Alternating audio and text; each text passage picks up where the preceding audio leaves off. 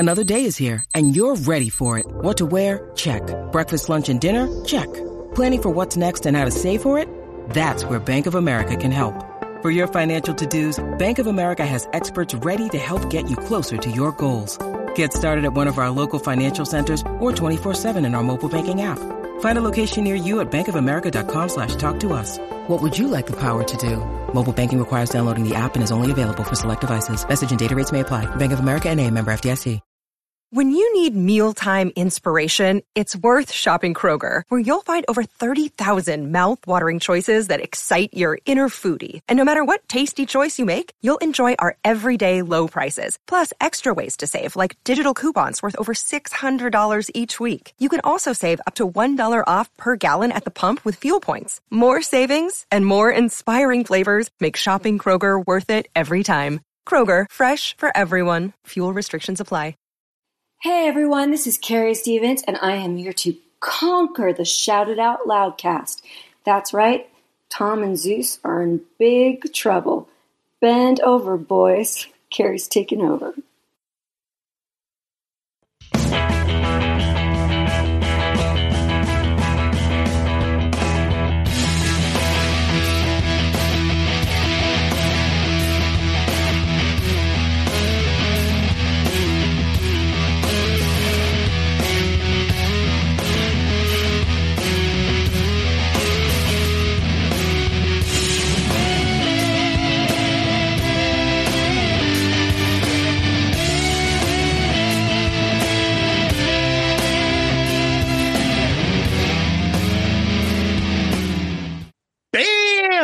That's right, people. We're back with another episode of Dorm Damage, the show where anything and everything is on the table and the table gets smashed. This week, a very special episode with a brand new secret guest, Zeus. What's going on this week on Dorm Damage? Well, we brought Murph. Yeah, but everybody knows Murph. Hello. But I think this is Murph's first appearance on Dorm Damage. It is. It is, yes. And we brought Dan I Love It Louder.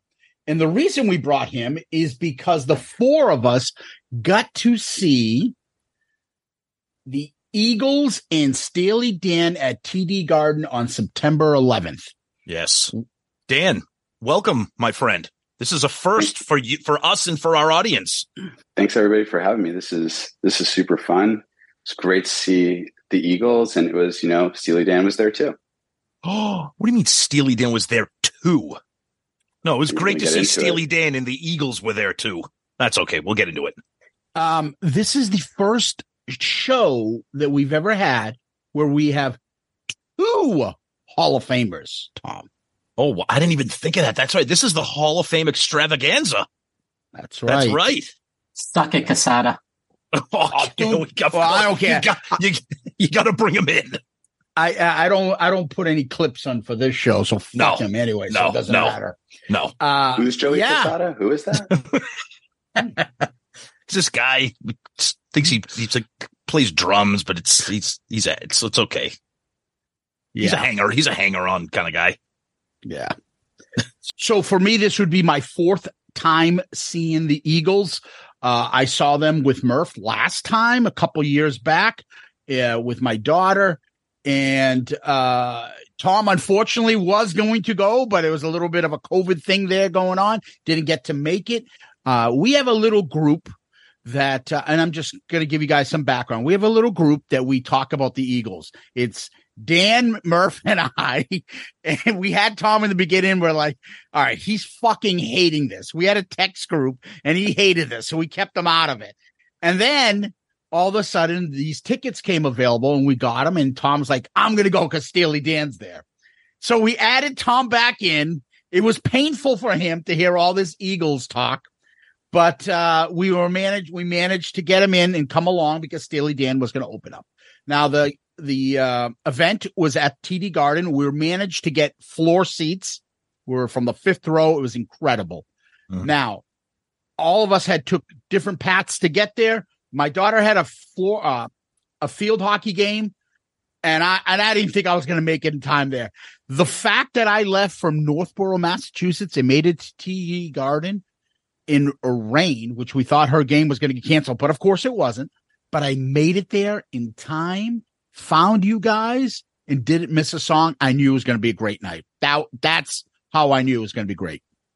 Yeah. So I jumped on this. I mean, first of all, I love hanging out with these guys anyways. But I jumped on it because Steely Dan, first of all, the odds of our friend Dan being in the area for the show being on a Monday, which rule of thumb for a lot of us here, midweek concerts are kind of a no-no unless it's something like huge like this. So a huge Steely Dan fan. I've seen them 3 times, and we know, or we know, and if you guys don't know, the relationship between the Eagles and Steely Dan goes way back. They love each other. They kind of hint at each other in some of their songs. So Steely Dan opening and a legacy act like the Eagles, I've been a casual fan for the Eagles. I'm like, we got to go. This is just going to be a great night. And, and we'll get into it. We'll talk about the set list and all that stuff. So Dan, how many times first of all, Dan, have you ever been to the Garden to see a show? And if you have, who'd you see, or how many times have you seen the Eagles or Steely Dan, et cetera? The only time I've been to the Garden was to see Metallica in 2009 on the Death Magnetic Tour. Which is, we talked about that, and I thought it was at the same show.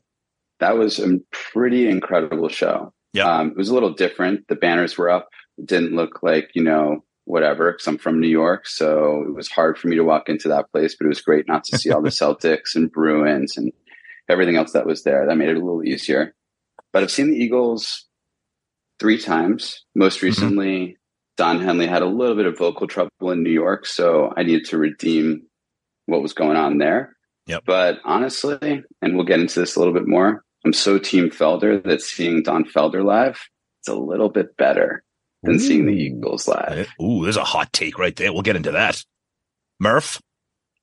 So as Zeus mentioned, saw the Hotel California tour 2 years ago, which both of us agree is in the discussion for best concert we've ever been to. Yes. We played for 3+ hours, played all the hits and some deep cuts. So it was a massive bar that's already been set.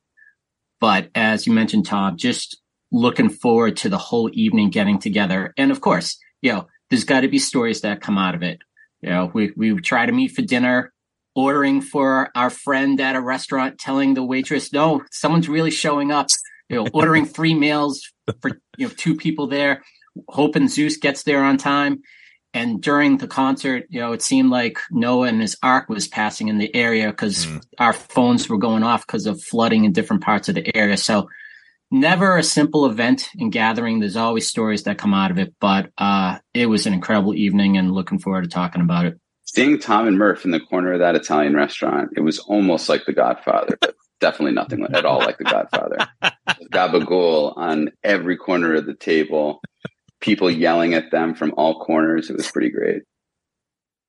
That was pretty good. But the thing that I'm the most excited about was this was just a little appetizer about what's going to happen in 3 months when the 4 of us are spending the weekend together for the Kiss extravaganza. I mean, the fact that we just spent a few hours together, we had this much fun of a time. It's going to be nuts. Going to be nuts, Zeus. Yes, I agree with that. Now, I also brought my daughter because she likes the Eagles. She saw them with Murph last time. She's a huge fan now. So she came along with us. We got there, found you guys, found our spot, and we had like 5 to 10 minutes before Steely Dan comes on. So all of a sudden, lights go down. All these band members, about 50 people came on the stage. 10. Apparently that was Steely Dan, and I kept looking to see if I see Donald Fagen, and I'm like, I don't see him. And then they start with this like jazz number. I think it's called Phantom Raiders, and it's a Stanley Wilson cover. And tell us about that, Tom. Yeah, so every time they open up, they've been doing that for a while. They don't come out and do just like an opening track, like Kiss or whoever. They come out and do this. And if you know anything about Steely Dan, so this particular show, they came out with a 10-piece band, a horn section, the Danettes, the 3 female background singers, which were friggin' smoking and fantastic. Guitar. I mean, if you know anything about Steely Dan, especially, Walter Becker has passed. So you got Donald Fagen, who's up front and center and as weird and awkward as he can ever be. The guy's friggin' hilarious. We'll get into that. But they come out and they do this jazz, because these guys are just like jazz they're all like musical, like geniuses. It's like insane. And I kept telling all the guys here, I'm like, whatever you do, keep your eye on the drummer. His name is Keith Carlock. The guy's like an absolute beast. If you're into jazz, if you see that movie Whiplash, like that kind of stuff. So they come out and they do that little number to kind of get the crowd warmed up. Then they come right out and they go into Josie, and they stuck to their hits. You know, they played 9-10 songs, whatever. You know, we'll kind of get through the set list, but right off the bat, I'm like, of course, album quality performance from Steely Dan right off the bat. Yeah, I'm just going to add one quick thing. So the band's playing, and I kept saying, where is he? Is that him? Is that him on keyboards? And you're like, no, he's not even out yet. And he comes out, and he's walking like Bigfoot. Oh, yeah. Like in that thing where his hands backwards, like it's facing the other way. And he looks like Bigfoot, just an awkward-looking man and just a dork. Yeah, total and he's got dork. Sunglasses on, and he's parked right in the front, the keyboards, and he sits down, and he goes into this song, which I didn't know any of these songs. Yeah. And this song is actually pretty good. I actually liked it. The performance, I mean, just seeing that and knowing what I knew what the Eagles were going to sound like, I'm like, holy shit, the musicianship. I can see why they're rivals and friends and frenemies kind of with the Eagles. But talented band.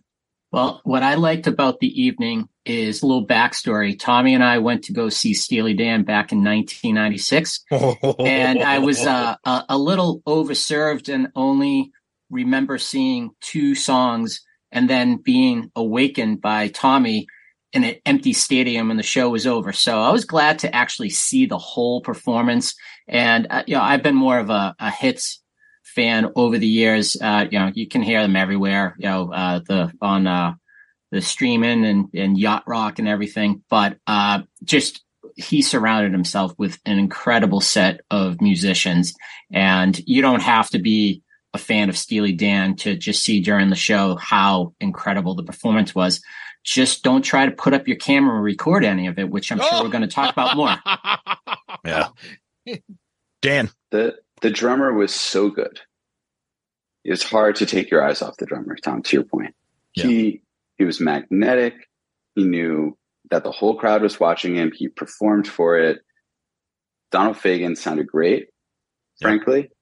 And the musicians were wonderful. The guitarists were loitering on stage, which is a term we're going to use more than once, I'm sure.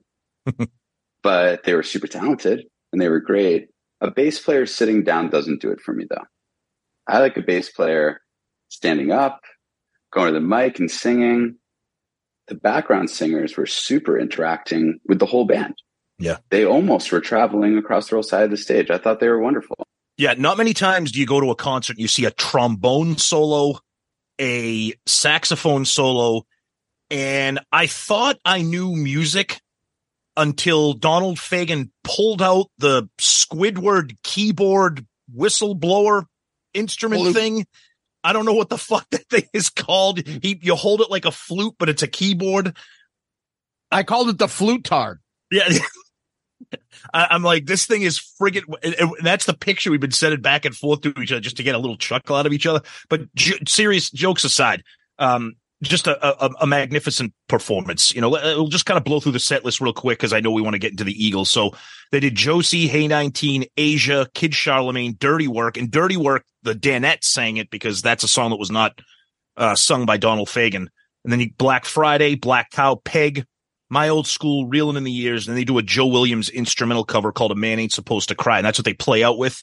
And then they combine that with just a magnificent, mind-blowing drum solo by Keith Carlock, and that was kind of the signal, and it was just kind of like, drumsticks drop, bitches, I'm out, and it was just a friggin' killer way to just end that show, and everybody was just wanting for more. And the thing about a show like this, Steely Dan gets on right at 7:40. You could set your clocks with these two bands. This isn't Guns N' Roses and from the 90s or whatever. Where you're like, when the fuck are these guys going to show up?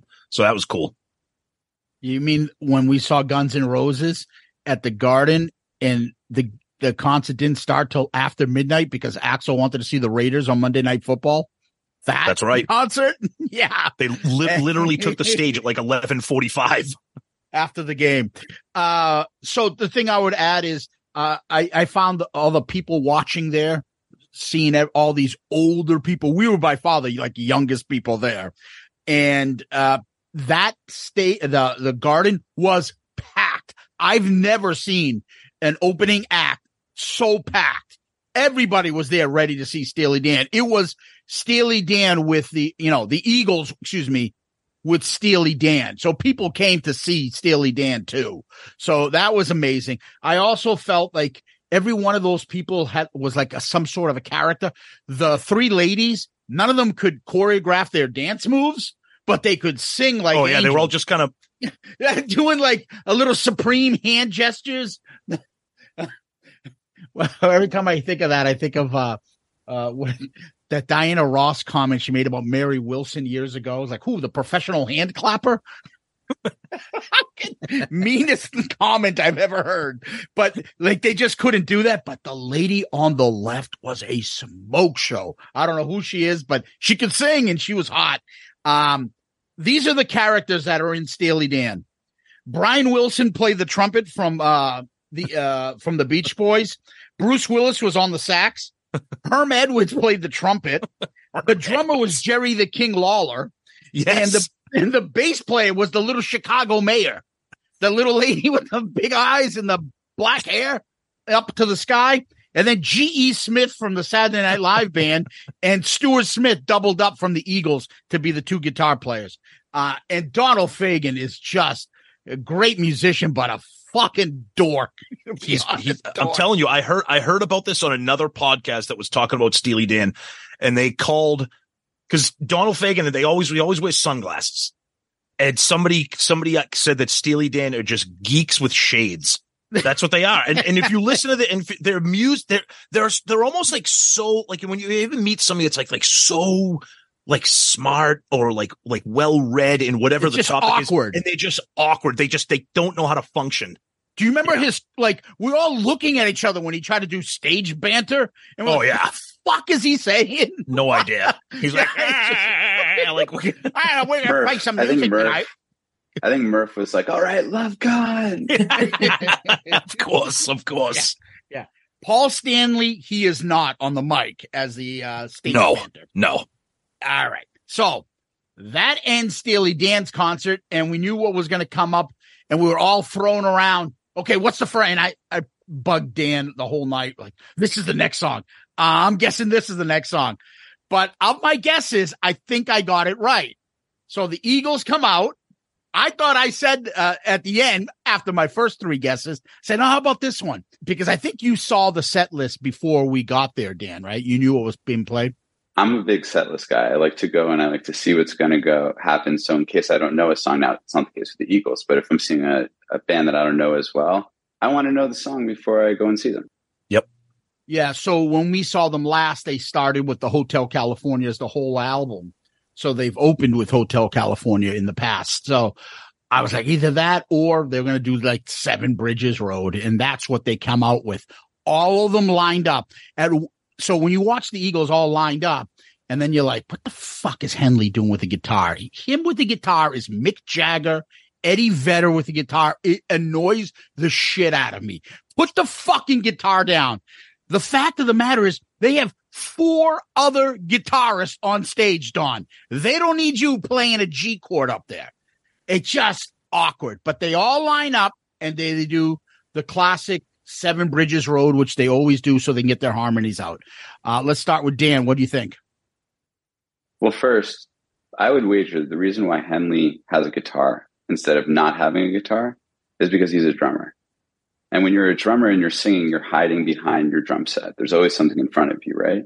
And when you're up there without a mic, without a guitar, and you're used to being behind the drum set, it's kind of helpful to have a guitar in front of you to sort of do something with your hands, and it's not really that awkward, even though he really wasn't playing the whole time. I mean, really wasn't playing. Seven Bridges Road, I mean, it's a great tune, right? I was thinking about this before we got on. What else could they have opened with? And the only answer really is Hotel California.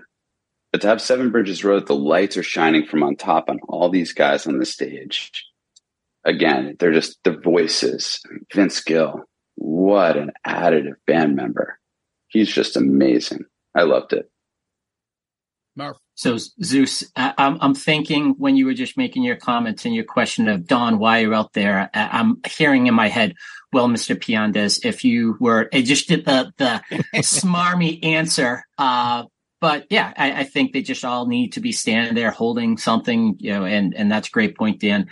But the other song I thought they could possibly open with would have been Take It Easy, which, came up right after.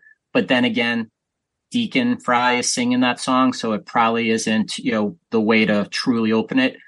And knowing what you're in for the night, that it's not a terribly heavy sound. It's, a lot of the folk, acoustic guitars. Think back, it's like, yeah, it makes sense. It's a fan favorite. They've always performed it well live, but just seeing them walk out there, I got really excited because Tommy, I know you were interested. You were kind of like playing the game and razzing us a bit, but I was really excited to see how you were going to react to it. And I'm not going to lie, like I looked at you guys when they were walking out and I got a little lump in my throat because it was like, damn, this is fucking awesome. We're here. We're going to see it. And, based on what Zeus and I saw a couple of years ago, I knew they weren't going to disappoint.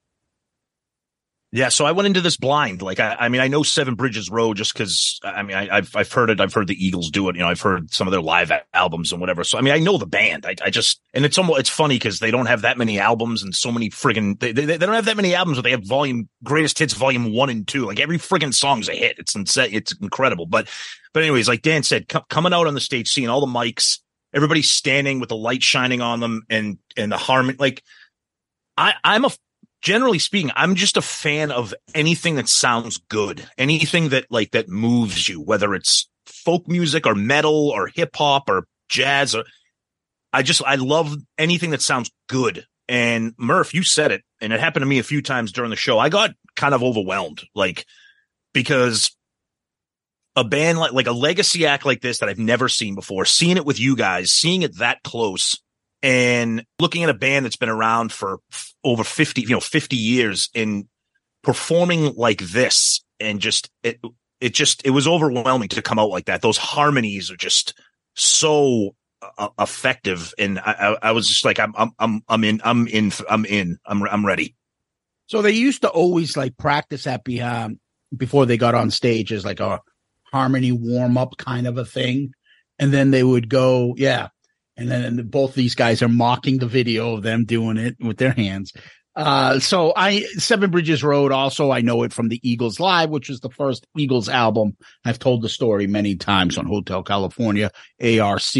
So we're into it, Seven Bridges Road. But the one thing I want to add, though, is I noticed the only one not playing the guitar on that was Joe Walsh for some reason.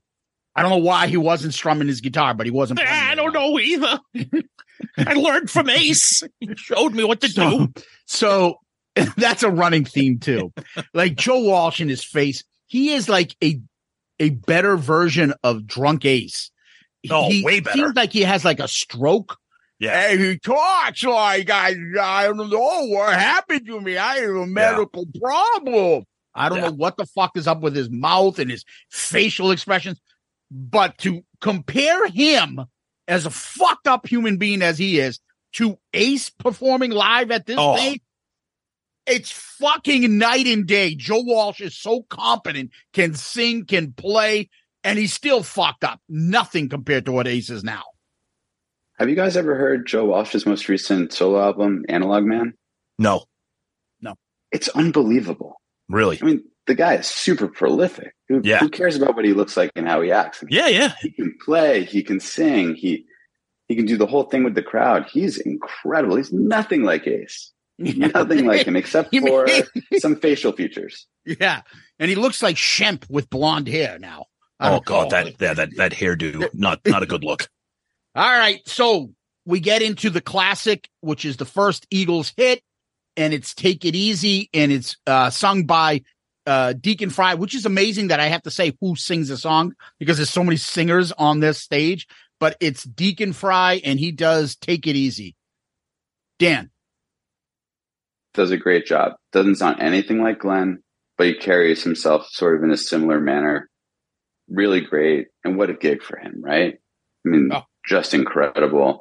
Plays his dad's Les Paul Jr., the black one that's so beautiful and pretty iconic, but everybody associates it with the Eagles. Joe Walsh, I think, played the first guitar solo, and then Stuart Smith played the second one. But when Joe Walsh plays the electric guitar, he is a completely different person than when he plays the acoustic guitar. Mm-hmm. Just completely different. He comes alive, and everybody sees it. And when he's playing the acoustic, I'm sure we're going to get into it. But again, seeing Stuart Smith up there is very different than seeing Don Felder up there. The interplay, the whole thing. And Timothy Schmidt, who we didn't really talk about yet, really shines on Take It Easy. He does a great job. Well, one thing I want to piggyback on what you're saying is, yeah, we had a running gag where I kept annoyingly screaming out, "Fake Felder!" He does look a little like Felder. He does play the guitars, switches to the double neck on Hotel, and it kind of does it, but he ain't Felder up there. Zeus, what about Henley trolling Felder the whole time, dressing like the frontiersman the way Felder dresses in all the concerts now? Yeah, he dressed like Felder. You're right. With the they look vest like they're about and to the get white on a shirt. wagon and go west. And the white hair now, and the black and vest and the white. Oh yeah, Murph. Solid performance. We saw the Deacon perform the song a couple of years ago with among the hits, and he is holding up the responsibilities that he was taking on, which are considerable. I mean, it's tough enough replacing Glenn, and then you're going to be compared to your father every time you go out there. He does a great job, and I think what I noticed more, just because we did have that closer view, that right now I think Deacon is trying visually to look like his dad circa 1977, 78. Yeah, with the big stash, he does look like his dad from the 70s Eagles. Yeah. Tom? Yeah, I was taken aback. I mean, I knew that Deacon Fry, played the role of his dad. And again, the music and the emotion, I'm just looking at this kid. I'm like, not only is he just crushing it, but like, what a way to honor your dad. Like you're playing the role of him in his band and you're just killing it. Like, and it was just, so Seven Bridges Road was one thing, but then to see the band playing their instruments and they stretch from one side of the stage to the other. So your eyes are just going left to right and just watching everybody do everything. It's such a way to watch a show, as opposed to like when you see Kiss, there's Gene over there and there's Paul and there's whoever. You're keeping your eyes. Okay, what's Vince Gill doing? Okay, what's Timothy B. Schmidt doing? Other than looking like Ronnie James Dio in The Crypt Keeper, but it was just it was phenomenal. It was phenomenal. Tommy, as we said at the beginning, I was very curious how you were going to react to the performance, and it was like they weren't even into the chorus yet, and I heard you go, "This is awesome." And I was out of the corner of my eye, I was just trying to see how you were reacting. Were you getting pulled in? And I was pulled in right away, like instantly. I was just like in awe. I'm like, I can't believe this. Yep. I was like, Dad, we got him. Yep. You got me hooked. Yeah. So the only thing that I'm going to just jump on is, I find it funny that you keep saying playing the role of him. Were you going to yell out to him too? Fake Fry. Well, I know that was, I guess that was bad phrasing. That was bad phrasing. Right. But that's Fake Fry. Yeah. Anyway, so let's go into the next song, which is One of These Nights. Dan. This is my favorite Eagles guitar solo. Better than Hotel California. For me, this is it. Who did the solo? Oh, Felder did. Okay. Absolutely, Felder did. And Stuart Smith was there too. But Stuart Smith's an amazing musician, right? He's just not Don Felder. No, he's Tommy Thayer of the Eagles. Yeah. I mean, Henley's voice is amazing. It sounds really great. I didn't think there was any lip syncing or anything like that. He doesn't need it. He's just great. Hello, Pantheon podcast listeners. Christian Swain here to tell you more about my experience with Raycon earbuds.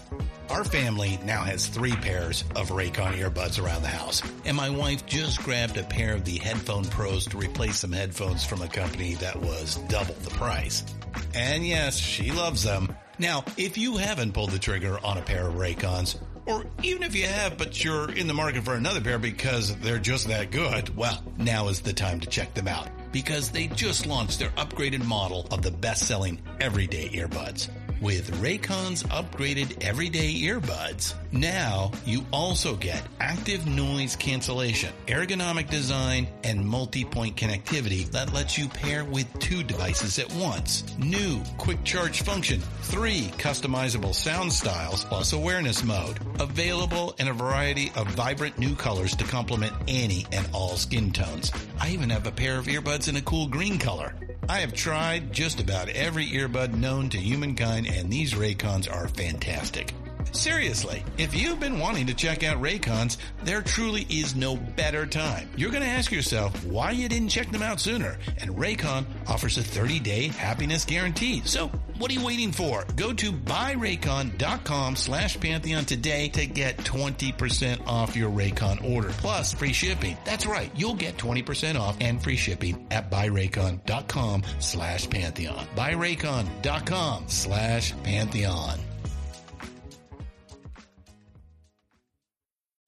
Hey folks, Stefan Shirazi and Renee Richardson here from the Metallica Report. And we are proud members of the Pantheon podcast family, where the best of music and podcasts unite. We've got something pretty cool for you. We're giving away an exclusive Metallica merch package worth over $250. That's a whole lot of Scary Guys, skulls, M72, and other sought-after Metallica swag. And we've made it easy for you to win. Follow and share the Metallica Report, and you're in the game. Go to pantheonpodcast.com/Metallica, enter your email, and hit that button to be entered to win. And just like that, you're eligible for our monthly exclusive Metallica merch package. And guess what, rockers? You can enter every month, so just do it. And while we love our global brothers and sisters, the lawyers won't let us ship outside the U.S. Yeah, at this point of the show, it was in cruise control. I knew what we were expecting. I knew they weren't going to disappoint any of the songs. It was that, just what are they going to play? And when they came along, this was like, yep, nice. All right. And I just savored the moment. So again, I'm going into this blind. I don't know. I mean, obviously I know who Don Felder is. I don't know who Stuart Smalley is, or whatever the fuck is, whatever the guy's name is. Fake Felder. But independently speaking, and not comparing him to Felder, just looking at him as a talent, I was blown away. I thought he played like 17 different guitars all night, and everything he did, I thought it sounded great. Again, he doesn't have the power and the passion and the emotion of Felder, but I thought he was great. And this is one of my all-time favorite Eagles songs. If I have some, I love this. I love that little opening, that little bass in seeing Timothy B. Schmidt. Talk about, just real quick, I want to give, everybody talks about this band. Timothy B. Schmidt, I mean, just keeping the groove rolling the entire night. Just over there, he's a smaller guy compared to everybody else on that stage. And God love him. He was just killing it, just keeping the groove going all night, and especially on this song. Yeah, Stuart Smith's been with the band since 2001, since they fired Felder. So he's just a professional and a great guitar player. Yeah. But unfortunately, he's just there to do the Felder part, and he kind of looks like him, so he gets that shit. The only problem I had with this, and this is what I said to you, Dan, I'm like, is he lip singing? Because on one of these nights, that's Randy Meisner, who does all that background and high-pitched stuff, who takes over on the outro and all that. And I could see him singing, but I'm like, it sounds just like Randy. And I don't remember Don doing those high-pitched voices. I don't know. It was, you guys felt, yeah. Henley does do those last outro sort of high falsetto voices. That's him. So if you watch the 1977 video of them at the Capitol Theater that came with the history of the Eagles, when they play this song, you can sort of see it all there. And Randy definitely is doing those backgrounds, but it's Henley doing the falsetto at the end. And you can even hear the difference in the voice. Randy's voice his consistency is different than Henley's is. Henley's more raspy, Randy's is more pure.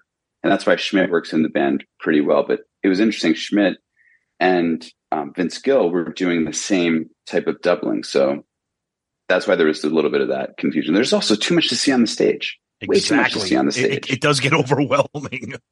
The one thing I did notice from this concert from the last one is Don stayed on stage the whole time. Henley was probably off stage for about half the songs the last time after they did Hotel California. Like he would take breaks, especially on Joe Wall songs. Like I'm not doing drums. He would leave. And so they would basically come back this time and Don would play drums. Or if he didn't play drums, he was up front. If he didn't play up front, he was doing the bongos or the congas, whatever the fuck he was doing on the side. Anyways, next track, New Kid in Town. Time for me and my daughter to take a little bit of a break and sit down. Dan. It was great to see the crowd go like up and down, and the audible groans that were happening as people were going up and down. That was pretty funny. This is a great tune. J.D. Souther song. Love it. Can't get enough of it. They crushed it. My MVP for the night, Vince Gill, was looking forward for when he jumped in, and he's been such a value add to that group over the last couple of years as they've been touring, and he didn't disappoint, knocked it out of the park. Murph, I second that. Vince Gill was easily my MVP. I mean, the whole band was fantastic, but he crushed everything he did. He crushed in vocally on this one. It was fantastic. Yeah, I'm a big Vince Gill fan. I loved him since the 90s with his voice. One of the best musicians. Him and Patty Loveless do session work and background vocals for like every big album in the 90s because their voice is so good and their own stuff is just incredible. He's won 1 million Grammys. Perfect addition to the Eagles. Makes a song like a New Kid in Town pretty good. I just was never a big fan of the song, so that's the only reason. But let's go to the next track, which is Take It to the Limit, done by the aforementioned Vince Gill. Dan. Love when Vince sings this song. Really brings it all alive for me. And yeah, what can you say? It's a huge hit, great tune, and Vince's voice is, unlike any other. I was surprised that they went into this back-to-back for double Vince performance, but that was going to be one of the highlights of the night because, at the end when he was going to hit the high note, can he hit it? That's the story of what was kind of Randy's downfall, among other things. And that got a reaction out of the crowd when Vince, as we all knew, would hit those notes. Give me more Vince. I love the back-to-back. It was great. The song is okay for me, but again, when you see certain songs live, you're just like, okay, now this is my new favorite song. This is my new favorite song because the live experience just takes you to a different place than when you're hearing it, anywhere else. So gotta love Vince. Yeah. So Take It to the Limit. I've never heard it sung by Randy Meisner. By the time I saw them on the reunion tour in 94, he was already out of the band. So I knew what I would get. And Vince always does a great job on it. It's a great song. It's a Mount Rushmore Eagles song for me. And they did a great version of it. Next song, Best of My Love, which I believe because it was September 11th, Don Henley gave it as a tribute to America. Another time for me and my kid to take a seat. Dan. Love A Tribute to America, an important day. That was good. But commenting on the song, I'm going to pass on this one. I could have easily left this out. I don't need to listen to this song ever again. Never liked it. Don't even know why it's in the set. Good song, never skip it if it comes up. But it was at that point that, we had just hit so many good songs. And this is it's a great song. It's not, New Kid in Town's a kind of more laid back and mellow, but that was the first time in the night where I feel like, the majority of the people were sitting down, catching their breath. And it just seemed like there was a little shift in the air at that song. Sounded great, but agree, Dan, that it was, not something that was knocking it out of the park from reaction wise. Yeah, you see a lot of bands do this though. Once they get, they blow the audience away with a couple of hits, popular ones, and then they kind of settle into their groove and kind of pull back on the throttle a little bit. And that's clearly what they were doing here. What's funny is that's their first number one song. And everybody sits down. That's how many fucking hits these guys got. Oh, it's a number one song. Let's just sit down. Like everybody else would be like, let's put this at the encore. They're like, let's throw this in and take a break. Then They go into something that I'm like, what the fuck is this? That we all were like, what the fuck is this? They didn't play this song this way 2 years ago. And that was Witchy Woman, a funky, spooky background with all sorts of shit in the background. Dan, what'd you think? I love when they let loose. When the Eagles let loose and do something that's different than what they've done on record, that's when the band really shines. In the 70s, you see it in the videos when Walsh and Felder do something different. Everybody reacts differently. And this one, it started with a boogie. Zeus and I were like, is this Dirty Laundry? Yeah. What exactly. Are they going into? Yep. And then Witchy Woman, for me, this version, this was the highlight of the show. Wow. Yeah, I wasn't sure where they were going. Same deal. I know I was kind of on the outside, so didn't hear that conversation. But that was my thought: is this Dirty Laundry? And yeah, the background, it had the Halloween vibe, so it was weird, but different take. Definitely sounded different, Zeus, than what we've heard in the past. But it was a good performance. I felt like it was a good rebound from the previous song, from just getting a little energy back into the crowd. Oh, Witchy Woman. Yeah, right off the bat, I'm like, this is Dirty Laundry. I love Dirty Laundry. And then all of a sudden I'm like, oh shit, they're like funking up Witchy Woman. And I thought it was great. I loved it. I like the song anyways, but adding that little kind of little extra to it was really cool. Yeah, they don't usually do like special effects or something, but that background stuff, you picked up on it, very Kiss-like. Anyways, let's get to the next song. And the next song is, I'm going to take a seat because I think actually this is the first time Dan took a seat. Peaceful, Easy Feeling. I really don't like the studio version of this song, but I really like the live version. It's really grown on me. The first time I saw Felder at City Winery, I think it was 2014, and he played this. I thought it was a super weird choice for him, but then it sort of turned my ears onto a different version. And now when the Eagles play it, it sounds like that. It's more electrified. They do an extended guitar solo. It's a whole thing that's very different than the studio version. So I have always been a fan of the song. I know it's another mellow one. I mean, I think if I look back, I do like more of the traditional acoustic sounds. I love it. I mean, it's just that simple. I thought they sounded great. They all come together. Harmonies kicked in. This for me was one of the higher ranking songs of the evening. And this is why you had me come to the show with you guys, because when I think of like how I'm kind of like ambivalent about the Eagles sometimes, I'm like, oh, don't they sing Peaceful, Easy Feeling? It's not a bad song, but I'm just like, this is just a little too light in the ass for me. I need a little bit more. Again, the performance was great. It sounded terrific, but not a song that I'd like to hear repeatedly with the Eagles. Well, when all seven of them are going, ooh. Yeah, exactly. Yeah, Peaceful, Easy Feeling does not get you to jump up and fucking fist pump and go nuts. It's a great song. Don't get me wrong. Again, it's just one of those things that, like all the Kiss songs, when you hear them in concert, you're like, I've heard the song. All right, I know it. Can we move to the next one and get me excited? It's a good song, and it's a hit for them. So, and that was Deacon, I believe, that sang this version, right? Yep. Yes. Yep. Okay. And then we move on to another one, which I think I continue to sit down.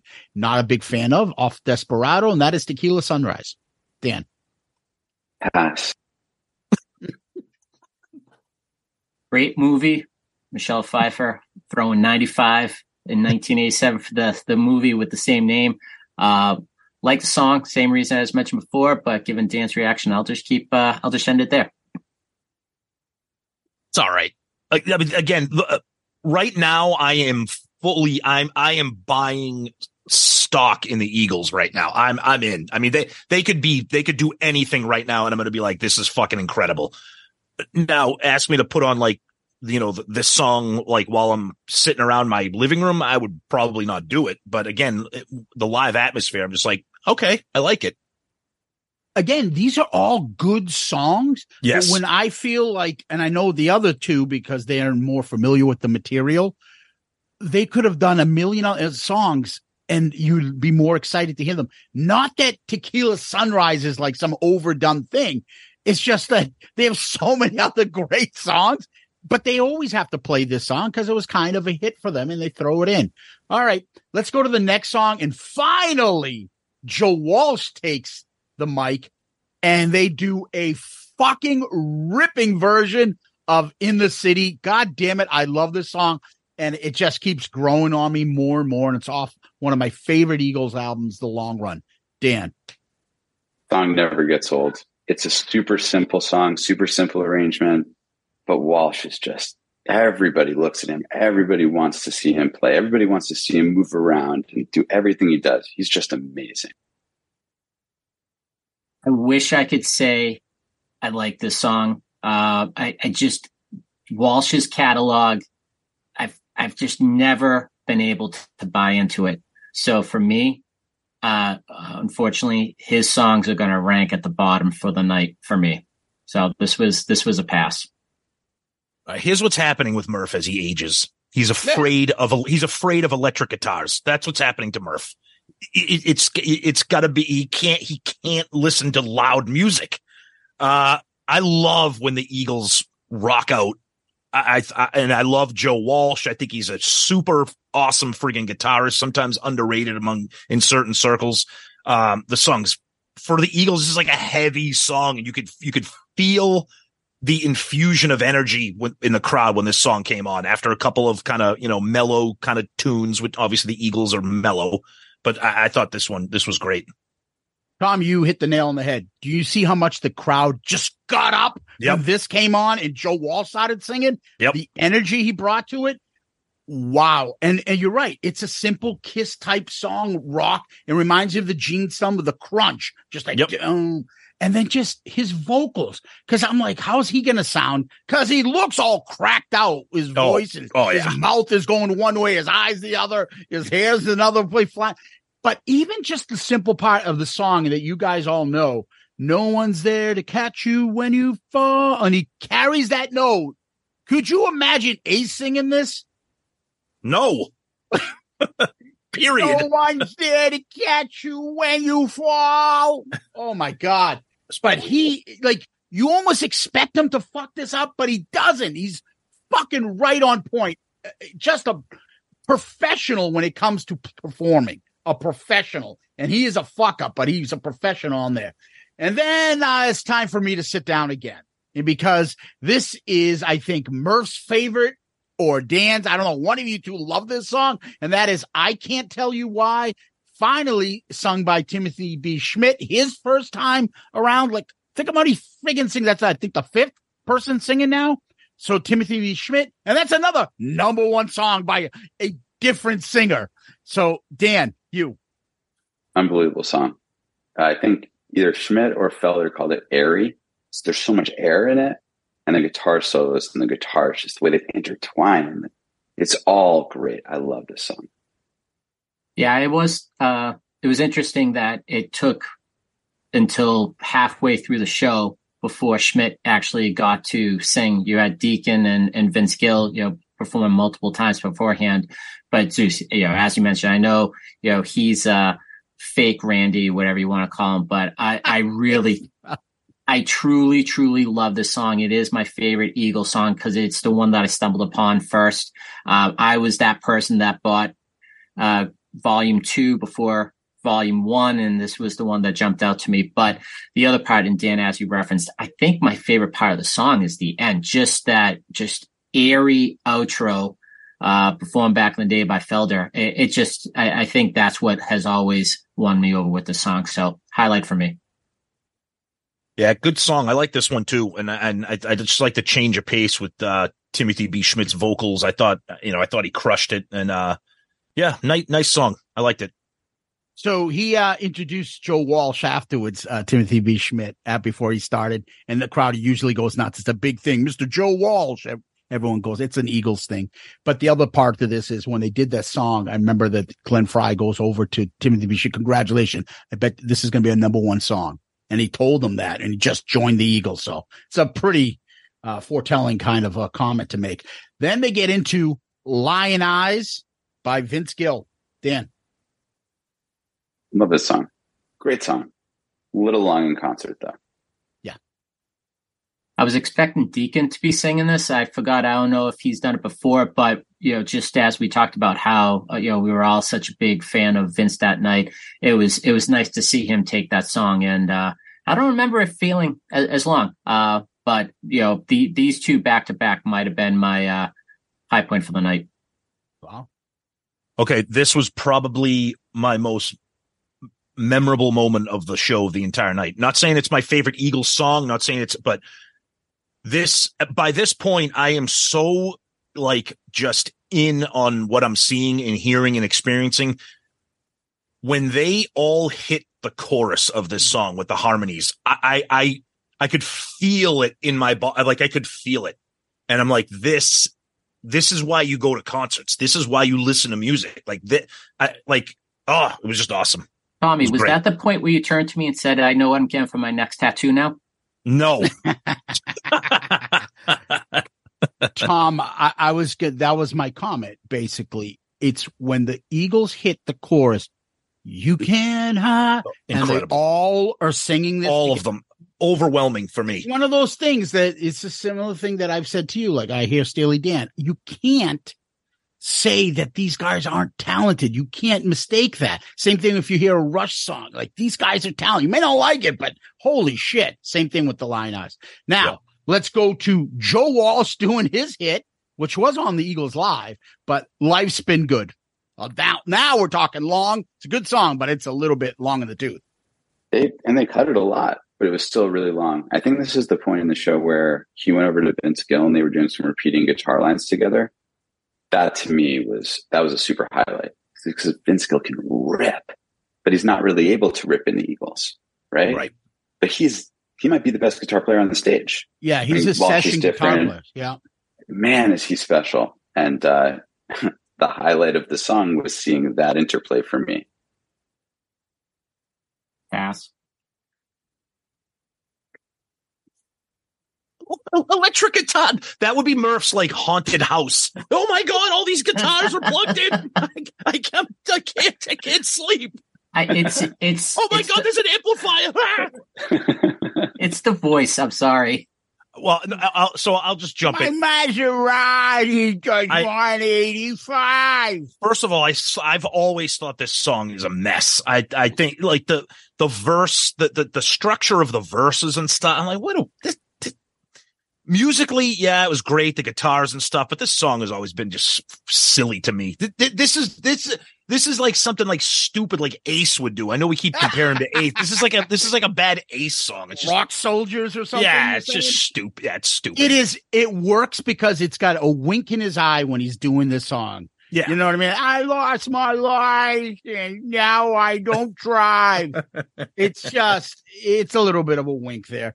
But the thing is, Dan, he did go around with, I think, all the guitar players and played with them, each one of them a little bit, right? I think that was the song that he did that. Well, he plays in I think it's the next song or the next one with Deacon, and that sounds really good. But this one with Vince, Vince is amazing. Yeah. All right. Now we get into what could be my favorite Eagles song of all fucking time. Already Gone. Yeah, agreed. This is a great tune. Again, Deacon with the black Les Paul, looks like Glenn, and just crushes. They really ripped it. It's a wonderful version. Yeah, I think it actually was the best sounding song of the night. The crowd really got into it. It's got a different energy.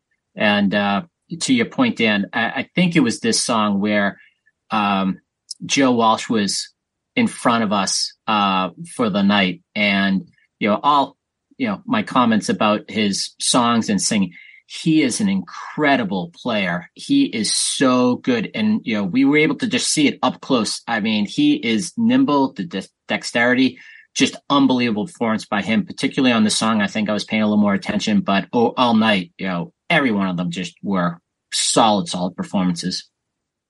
Love this song.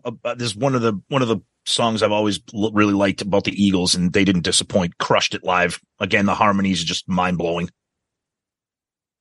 Glenn Frey, this song, the lyrics are just so badass. It's a kiss off song, like, go fuck yourself out of here, whatever. And it's got that Paul Stanley type catchy chorus, the woo-hoo-hoo, and the whole band doing that. It's just like, it's like an anthem. And Eagles don't really have anthems, but this is as close as they're going to get with this. And I thought Deacon does well, but Stuart Smith, you're no Don Felder on this solo.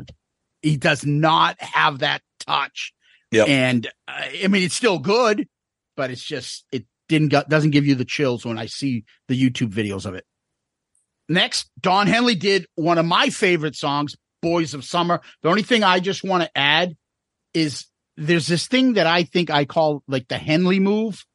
And that's when he goes into that falsetto where he just raises his voice, and he does it on this song just as much of anything that is ever out there. And I just, I can't tell it, but I can see you, your brown skin shining in the sun. That voice, it's an angel. That's all I'm going to say. Love this song. Pass on it live.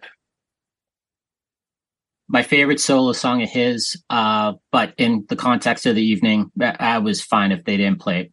I'll be honest with you. I don't want to hear any solo material when I see the Eagles. I want to hear Eagles songs. Yeah, but it's all been incorporated. No, I know. I'm just saying. So Eagles fans are all used to it. No, I know. Joe's songs. I don't like it. But you're not going to hear fucking "You Belong to the City," whatever that. Where the hell was Smuggler's Blues with the fucking give me the heaters on? I mean, if you're going to do that, that's a good song. All right, so next song they go to is Funk 49. Easily, I could pass on this. I've heard this enough times. I'm not a big fan of the song, but it's a showcase for Joe Walsh to do some guitar. Yeah, it's great. Joe Walsh, Funk 49. Can't miss it, but I'm not sure in the context of this, it really worked very well. Yeah, I agree. It was nice to see them play it, but could have been fine without it. I've always liked this song. I thought it was cool. I felt like it went on a little long, but I was like, it's cool. Good, nice guitar showcase song, but yeah, it's okay. All right, we're winding down. Next song, a song that from Hotel California, legendary. A lot of good guitar in it. Joe Walsh, fucking killing it, but it's Life in the Fast Lane. Yeah, great tune. Love it. Love Walsh here. Love that riff. It's wonderful. Can't say enough about it. Yeah, this was probably his strongest performance of the night. That even though Don's singing, it seemed like a lot of the attention was on Joe, and rightfully so. One of the best Eagles songs for a reason. Love it. They crushed it with the performance, no doubt. Yeah, Walsh's guitar and the fucking lyrics off the charts. Now another Mount Rushmore song, the last song before the encores. And Vince sings this version instead of Glenn, obviously. And that's Heartache Tonight. Great song. Tommy, you get a little bit of that extra drive guitar here, a little bit of blues, a little bit of R&B. It's like a classic Detroit song. I think it's great. No, it's Glenn's song. I'm sure Deacon would have been fine performing it, but once again, Vince taking the reins on this one. I was really happy to see them close out the original part of the set with him singing. Vince just doubling down on the MVP of the night with this. Amazing. Again, up for my favorite Eagles song of all time. Loved it. Great hearing it. Now they leave, come back, encore. Rocky Mountain Way. Rocky Mountain Way. But he does bring out the talk box, which I fucking love. Awesome. Yeah, Dan? I left. I didn't see any of the encores. Yeah, you had to go. Because I realized why, even though I did have to go, but I do realize why. I'm protesting because Felder's not in the band. Because they end with the ultimate Felder song, and I don't really care about hearing Rocky Mountain Way, because I've heard it a million times. Desperado, all I hear about is Nosferatu in my head. And all I want to do is see Felder and Walsh rip that solo, and I didn't get it. Does this mean you're going to leave us now, Dan? I definitely could. Yeah, maybe I should actually leave now.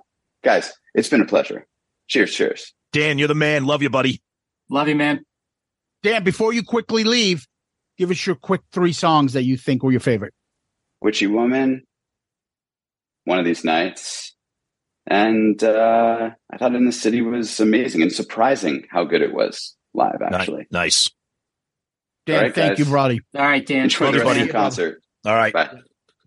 It's funny. We lost Dan at this time. We're losing him now. Rocky Mountain Way, Murph.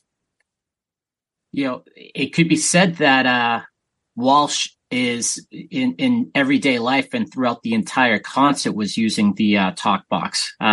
He actually sounded better with the talk box than. What are you talking about, Murph? Yeah. I know this was where he got a lot of attention on the last time we saw them. So this was going to be a long focus on him. As I said, I could have done without it, but I know that the crowd totally eats it up, and they certainly did that night as well. Yeah, a cool showcase for the guitar work, and of course the crowd loves Joe Walsh. I mean, I do like this song, so this was kind of cool. This is cool. Yeah, and his vocals on this, it's just unique. Yeah, so it works. Yeah. Something's going on. It's like mouth is moving all over the fucking place. The talk box going at the end and the solo. Fucking amazing. Yeah. And we didn't even talk about this. How about all the fucking slide work that he's doing between the slide guitar that he's doing and the talk box and the regular solos? Unbelievable. One of the best guitarist performances I've ever seen. Yeah, it was fucking good. Amazing. Yep. All right. Let's go to the next song, and that is Don Henley coming to the forefront, singing Desperado. And I'll be honest, gave me kind of a chills because everything, the lights go down, the light camera, the cell phone lights go up, and it's just him. And he's really what the only original Eagle left, and he's singing Desperado to us for the last time. I've always loved this song. And I wish I could say that I appreciated it and savored it that night. And I know we haven't talked about it, but I was right on the end of the row. And all night long, people were fucking coming up, trying to take video clips, trying to dance. And you had security staff pushing everybody back. And this song, there was just this swarm of people. And actually, there was somebody that crossed our road because she was shit-faced and wanted to dance with her boyfriend in the aisle. So I was just getting really aggravated with everybody around us. It was right. I wanted to go up to the staff like, I'll punch him if you want. Like, it was just that. Yeah, Murph.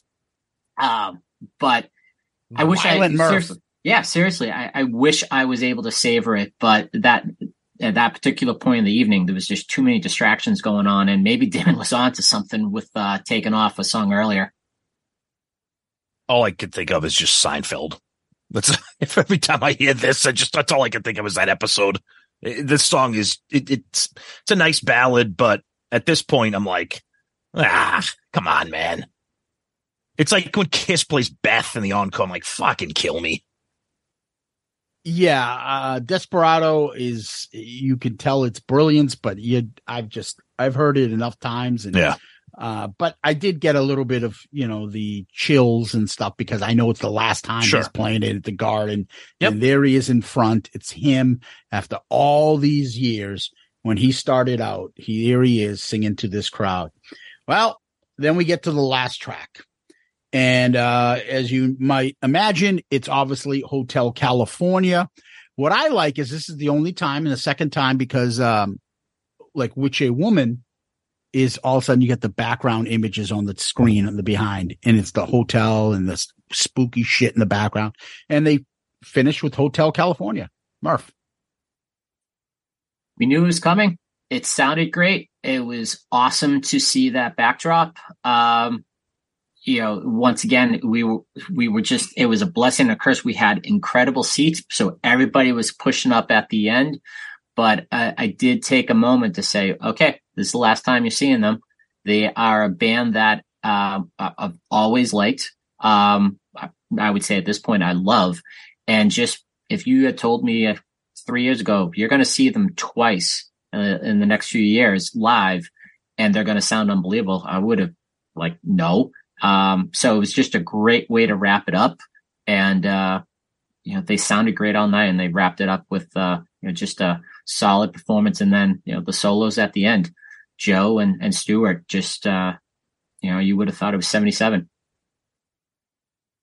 I mean, I love the song. I love the solo and everything. It's a classic. It's their Stairway to Heaven, especially in terms of guitar solos. But maybe this is because I'm not the diehard that you guys are. I thought this entire encore was really kind of lackluster for me. I thought the show itself was fucking spectacular. Like this is arguably, and we'll get into this. I'll just say it now. Arguably one of the best concerts I've ever seen in my entire life. And I've seen a million concerts in the last 35 years of my life. I really thought this entire 3-song encore was kind of a dud. I thought Rocky Mountain Way was a little bit long and plodding. I thought Desperado, I get it, was a snoozer. And I thought this version of Hotel California, it's almost like they were like, yeah, we got to get out of here. I don't know. I would have, I know why they played it.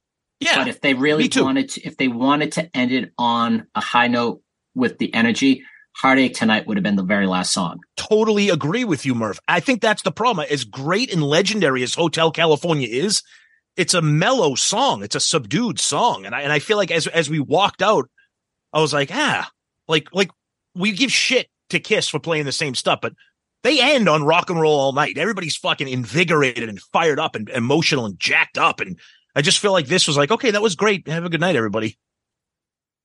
All right. So the thing that I will add is the fact of the matter is the solos, although they're great, it ain't Felder and Walsh going back and forth to get everybody off their seat and going nuts. You're right. I think that would have a completely different energy. What I would do, Hotel California would be the first encore. Yep. Yeah, you said that. It should be the first encore. Agree. Yep. Where you can, like, the lights are out again and all of a sudden they come back and you would hear that. The crowd would just fucking flip out and get off. They used to open with it way back. Yeah. So, but if they do that as the first encore, it would really work. Now, the second song would have been something like Already Gone or The Long Run. Yep. And then they would end with Heartache Tonight because that gets the crowd wicked into it. Yeah. So those are the two things. I like the performance. I've heard Hotel California before. I think it's great. It's just, to me, it's a shame because Felder's alive and he should be in there playing it, but whatever. Regardless, I thought the concert overall was another one of my top 5 easy concerts I've ever been to. Being with you guys makes it even better. Being there with my kid makes it even better. I said to her too, as a joke, I'm like, you realize you've seen the Eagles twice? Do you know, like, how, like, when you have grandkids, you're going to say, I saw the Eagles twice. Grandkids are going to be like, how the fuck was that possible? What were you, 10? Exactly. She's going to be like, yes. Yeah. And the other thing is the reviews that we read and everywhere I looked online afterwards, all fucking saying, like, why are they quitting? They're still on top of their game. This is amazing. They're playing as good as ever. And the other thing is, I know it's maybe it's I'm overreacting, but the enjoyment that the crowd got from watching this, I can't measure it, but it's probably the best I've ever seen anybody, like a crowd, enjoy anything I've ever seen, especially at the Garden. They fucking loved this, ate it up. Everybody was so into it. It was like such a happy feeling up until the part, if you ever try to take a video and the ushers would scream at you like, no cameras, no videos. Yeah. Like, what the fuck am I? They had people assigned to just monitor. And I'm wondering, I was talking about this at work with some friends. We've seen tons of shows. We video all the time. I'm wondering if because we're floor seats, 5th row, if the rules are a little bit different because they know how high quality our videos would be, that they don't want that. They don't give a shit if you take a video from the 200, 300 section or whatever. They don't give a shit. But 5th row is almost like pro level videos. And they're like, because they had guys like literally dressed in black, like Gestapo people, like ready to put your camera down, ready to confiscate phones, ready to take phones. You're going to leave if we say something to you again. You're like, you can take a picture, but they don't want videos. Yep. Very weird. Yeah. But overall, again, one of my favorite concerts I've ever been to. I would probably say that the first one I saw with Murph is probably my favorite. Yep. And that's because they played 30 fucking songs and they played Hotel California all the way through, which is probably one of my favorite albums of all time. So that might be, but I enjoyed the fact that I got to see Steely Dan for the first time and hear something different. I had a great time. I loved it. It's one of the best concerts I've ever been to. So I'll pass it off to you, Murph. Incredible night.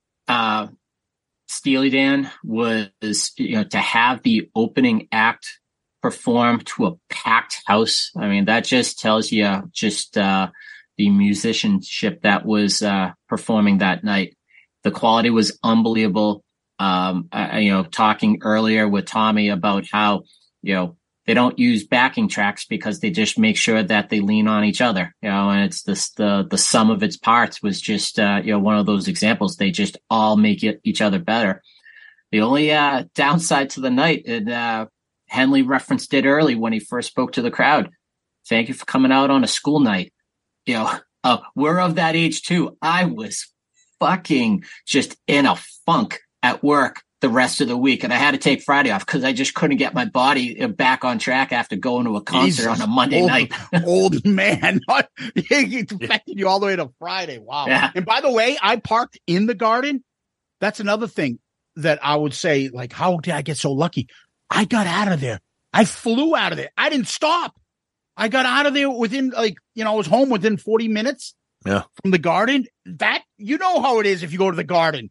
If you get stuck there, you're in there for like 45 minutes or an hour circling around to get out of there. And everything worked. I got there on time and I left easily from the Garden. So, Tom.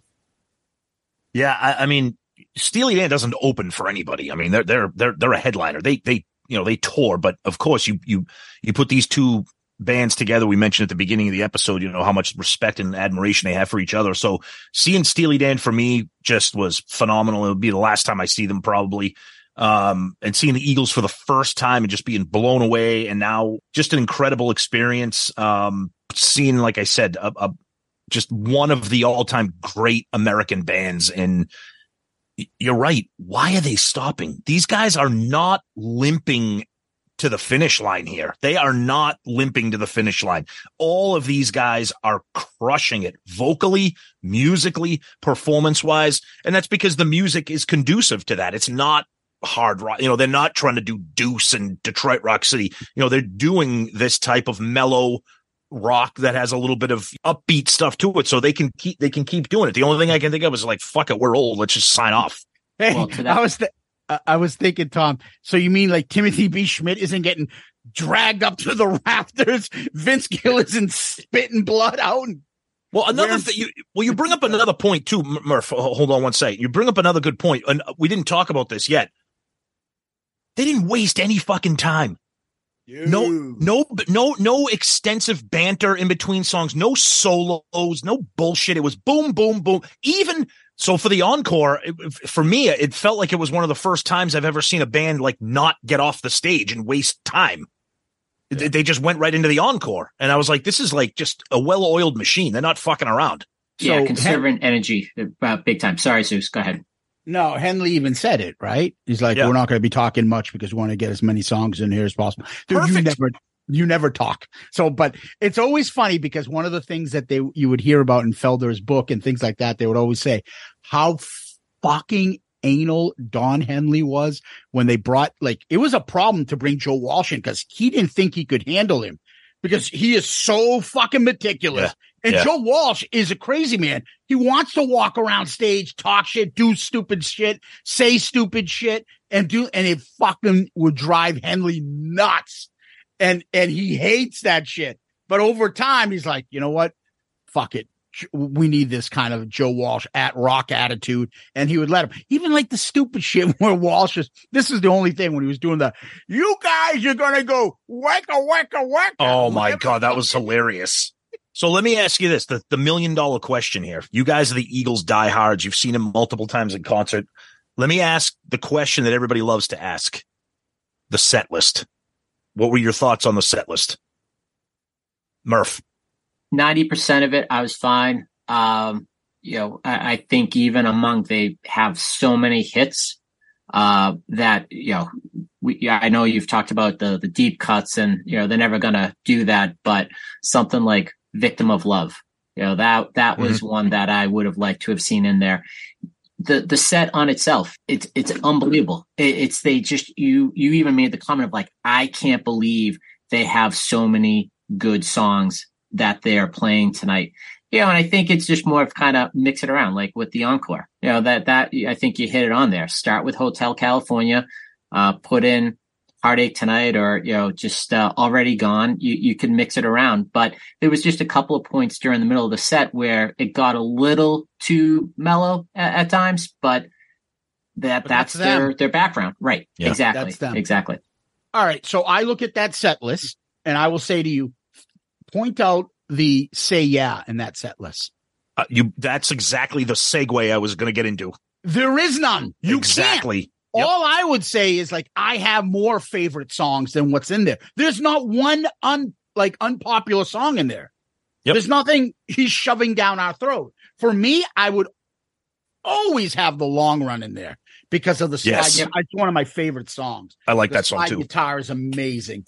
But there's nothing in here that I could say, well, that I would say has to be in there. I would say I'd prefer it to be in there. Right. So I would want Old 55, The Long Run, things like that. But I would take A Good Day in Hell and other songs too that they would never really play. They've only played once or twice. So it's kind of, I don't know. There's nothing there that I can really complain about. So it's their last tour. They have to play these songs. I think Tommy summed it up best actually earlier. Just take out the solo stuff and put in those other hits. But those solo things have been in the Eagles set list since the 70s. All those Joe Walsh songs. He's incorporated that with them.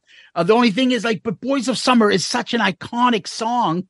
And when maybe Don Henley's hanging it up, so maybe people want to hear that. I don't know. I guess you could say I would take out Funk 49 and maybe Boys of Summer, if you had to take out something. And I don't want to hear Tequila Sunrise. I don't want to hear I Can't Tell You Why. But you got to leave them in there. You just there's too many people that love those songs. So I just looked at Kiss's last performance when they played at that Speedway or whatever that thing in Wisconsin. They say it's not in the set list. They took it out. They took it out because they didn't have a certain amount of time. They also took out, if you noticed, Do You Love Me? And they also took out Deuce is not in that set list. Right. Yeah. So Deuce, think about that. Yeah. They just had to shorten the set list. That's not what's coming up. Believe me. We're all holding our breath. Well, me and you aren't holding our breath, but I think everybody's like, oh, when they come and when they do the last U.S. tour, they're going to mix up. No, they're not. Yeah. Ace is going to come out. They're going to play I Stole Your Love. Sure they are. The last thing, guys, each of you, your favorite 3 songs? Murph? So for me, I would say it's probably going to be Vince Gill Heavy. Take It to the Limit. I Can't Tell You Why. Lion Eyes. For me, Heartache Tonight, Lion Eyes. Probably Witchy Woman, just because the version was fucking phenomenal. Okay, for me, it's not my favorite songs or anything, but Witchy Woman, I don't even like that song. It was just fucking different. Yeah, it was great. It was great. That was great. I can tell you, In the City for me was the other one. And then, although it may not be the best version of it, I loved Heartache Tonight just because I knew it was the last song before the encore and they were all up front. And it's such a sing-along kind of a song. So I would say those 3. Awesome. Awesome concert. Longer, probably the longest Dorm Damage episode we've ever done. It's okay. So well worth it. And when we do get to go to concerts together, we will be talking about them. So we want to thank Dan, I Love It Louder, Murph, Tom. Thank you guys for listening as well. Thank you, guys. Good seeing you. Always a good hang. Love the show. You dragged me into the Eagles. Now I'm an Eagle tard. Thanks. Till next time. Peace out, Girl Scout.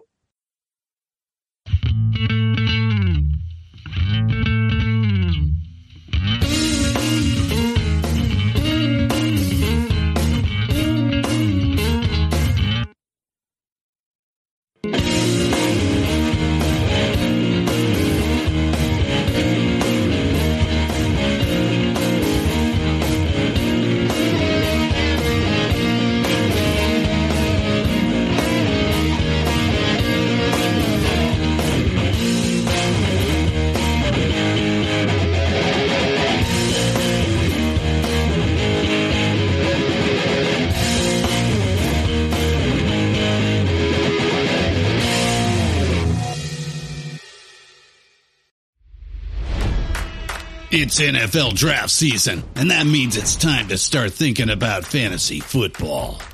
FantasyPoints.com features industry-leading experts and prognosticators using proprietary hand-charted data to help you score more fantasy points. FantasyPoints.com is the place to go for whatever kind of fantasy football you play. Whether you play fantasy football, daily fantasy sports, or do a little bit of everything, Fantasy Points has the meticulously researched content to guide you to victory.